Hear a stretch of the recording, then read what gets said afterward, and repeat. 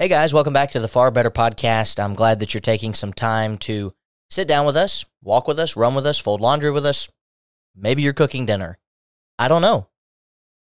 I don't need to know, but I'm glad you're here with us, taking an opportunity to study God's Word. I'm telling you what, I'm recording this during the middle of August, so if I sound out of breath, a big part of that is my sinuses always mess up this time of year. And I'm trying to get my episodes done early this time so I can kind of be ahead of the game for Season 4 and some of our summer content that we're working on currently, trying to plan and think those all out, as well as coming up, the episodes that we're going to be recording for the Joint Podcast for 2022. And so I'm just trying to get ahead of some things, so just bear with me if you hear me kind of sound a little out of breath. It's hard to breathe out of your nose and your mouth while you're talking. We've been studying about miracles so far this season. It's only episode 2, but that's where we're at. And today we're going to look at what some people suggest.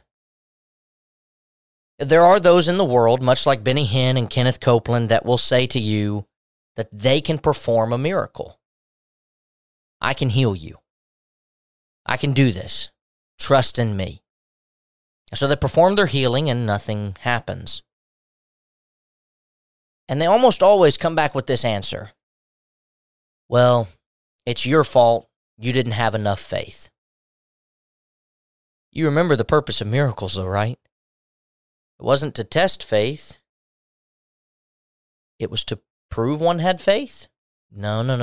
Neither one. It was to instill faith. There's not a single instance in the Bible where Jesus said, I'm so sorry, but if your faith was stronger, my miraculous power would have worked. In fact, in Mark chapter 4, in verses 37 through 40, Jesus is recorded there as dealing with this windstorm that has arose and the waves beating into the boat, and it's filling up with water. And he's down in the lower deck asleep on a pillow, and they wake him up and say, Teacher, do you not care that we're perishing? And he gets up and he rebukes the wind and says to the sea, Peace, be still. And the wind ceased, and there was this great calm. You know, when you and I really think about what these people are doing today, what they're really doing today, they are profiting off of the weak. And I don't mean weak in the sense of that they are bad people, they're not strong, but they're profiting off of people. I guess the word might be gullible. That might be that they believe so much of the best first that they're just preying upon them in their pocketbook to try to take advantage of them. And I want you to notice this when we talk about the Savior in healing. In Matthew 9 and verse 36, the Bible tells me that when he saw the multitudes, he was moved with compassion for them because they were wearied and scattered, like sheep having no shepherd. And it goes in verse 35 telling us that he had gone through all of the cities preaching the gospel of the kingdom, healing sickness and every disease among the people. But he says in verse 37 and 38, the harvest truly is plentiful, the laborers are few, therefore pray the Lord of harvest to send out laborers into his harvest. And you go over just a few chapters to chapter 14 and verse 14, and I want you to notice this.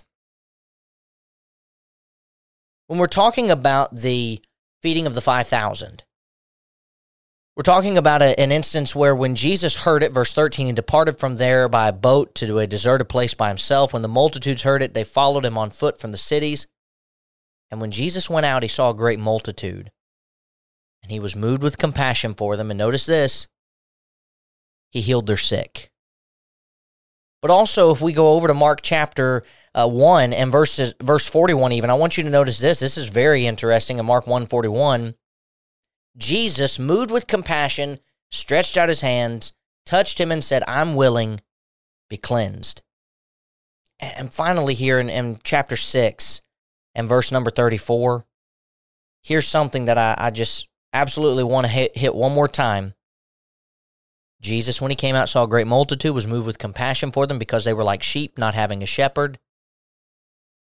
And he began to teach them many things. And what follows after that is another account of Jesus' feeding of the 5,000.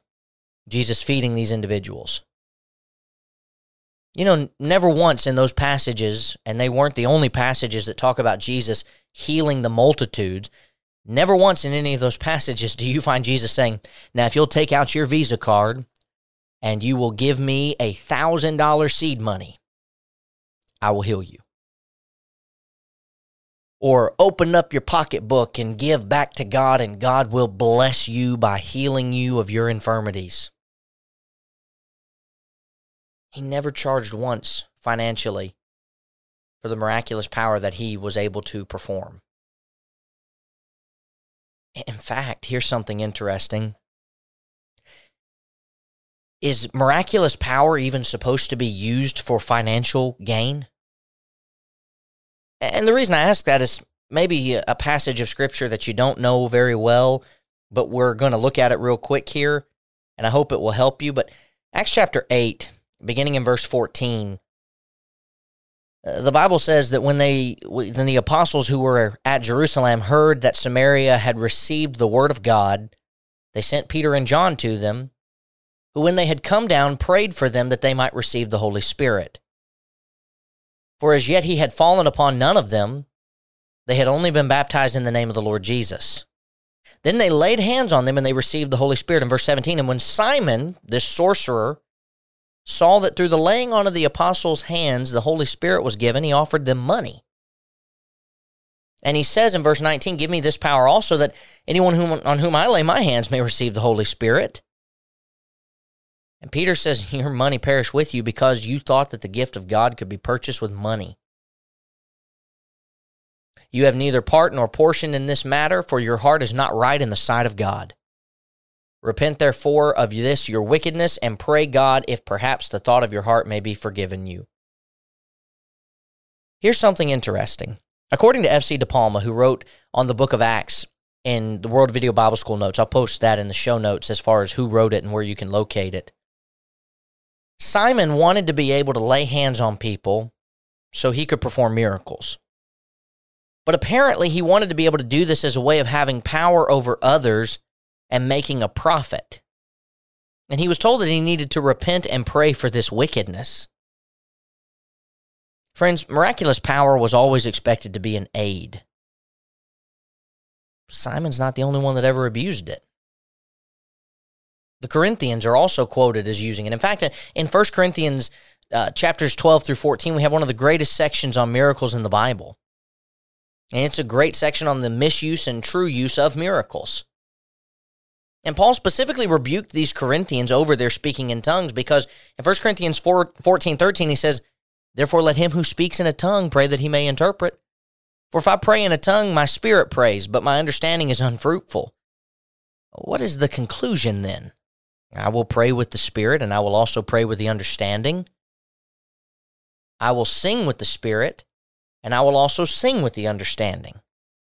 Otherwise, if you bless with the Spirit, how will he who occupies the place of the uninformed say, Amen, at your giving of thanks, since he does not understand what you say? For you indeed give thanks well, but the other is not edified. I thank my God I speak with tongues more than you all. Yet in the church I would rather speak 5 words with my understanding, that I may teach others also, than 10,000 words in a tongue.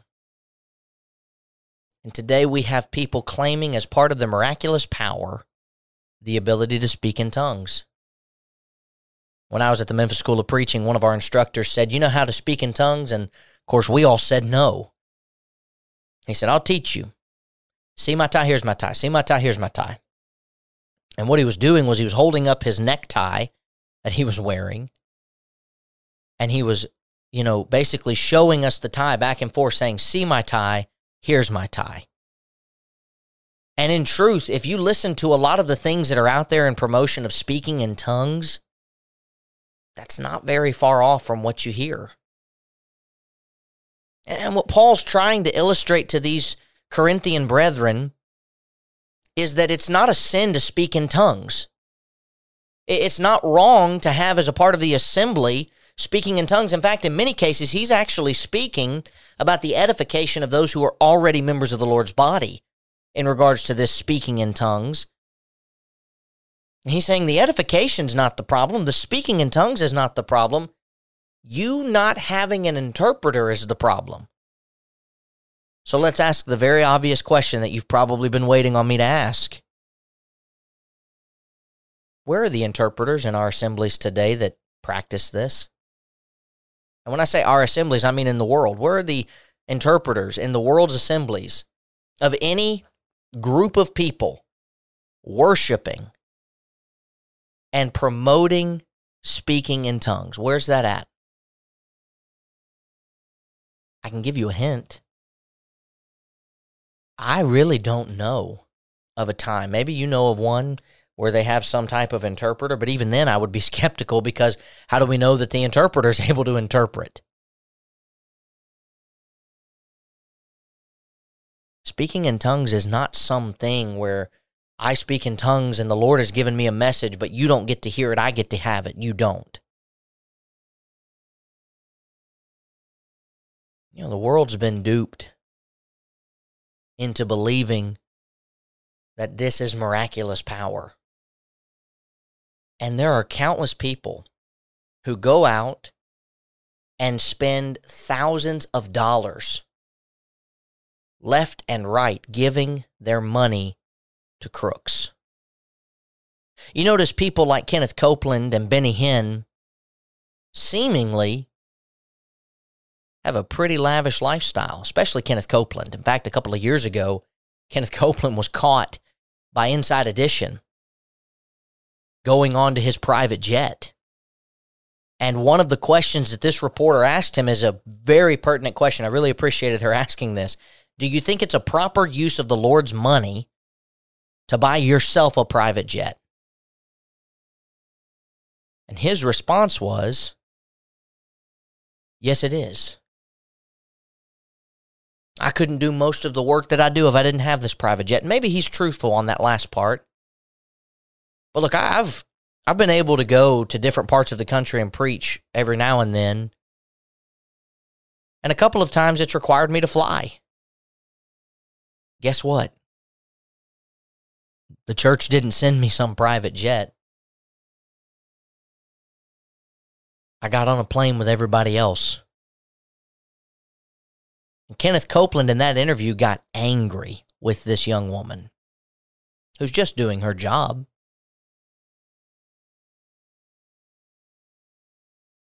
How many people have sent him money? How many people have sent other people money? Being promised something that they have no intention of making good on. You know, we get mad over a lot less in our world today. You ever done the click list? I'm assuming you probably did during the pandemic. At the height of it, at least, when we weren't allowed to go anywhere, really. I'm assuming most of you probably did a click list. You know what a click list is it's where you get on the app of the grocery store that you're shopping at, and you put all of your items into that little cart, and you tell them, this is what I want, you purchase it, you have the pickup time, and then the next morning, you go to pick it up, and maybe you've had this happen. It happened to me a lot. We didn't have your item. We didn't have a substitution. We're no longer able to fulfill that request, and therefore, we don't have it. You're not getting it. And I get home, and I unpack everything, and I'm thinking about it. Okay, well, now I got to go to make a Walmart run. I got to go to Kroger now, because Walmart didn't have it. Kroger might, but oh, no, they both don't have it. Well, then how come I could put it in my cart and purchase it?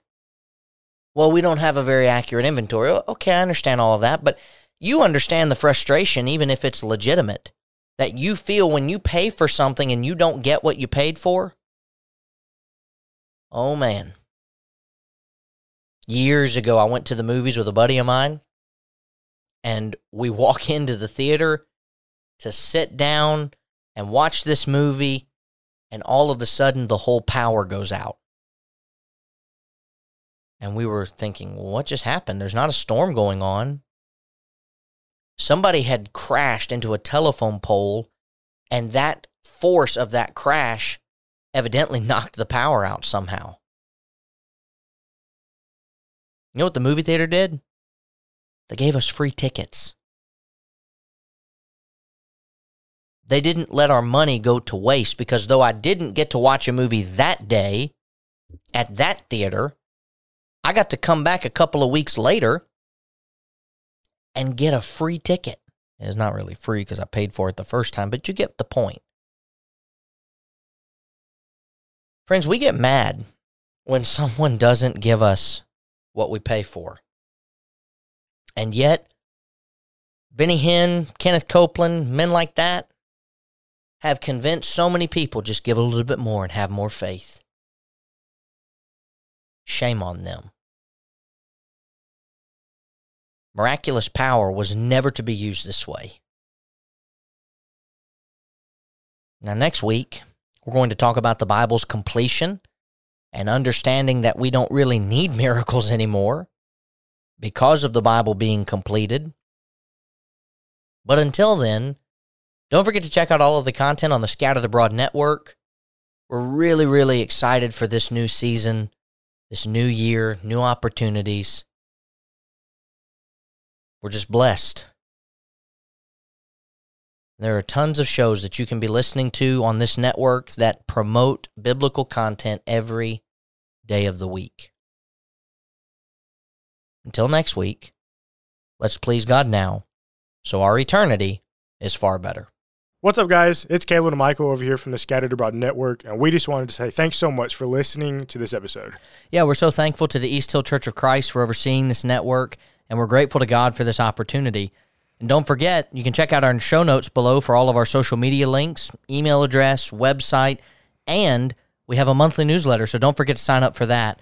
Please remember to leave us a rating or a review on whatever platform it is that you use, and please continue to keep our network in your prayers. As always, thank you again so much for listening. Be ready tomorrow. We have brand new content coming out here on the SAN. Thanks so much, and God bless.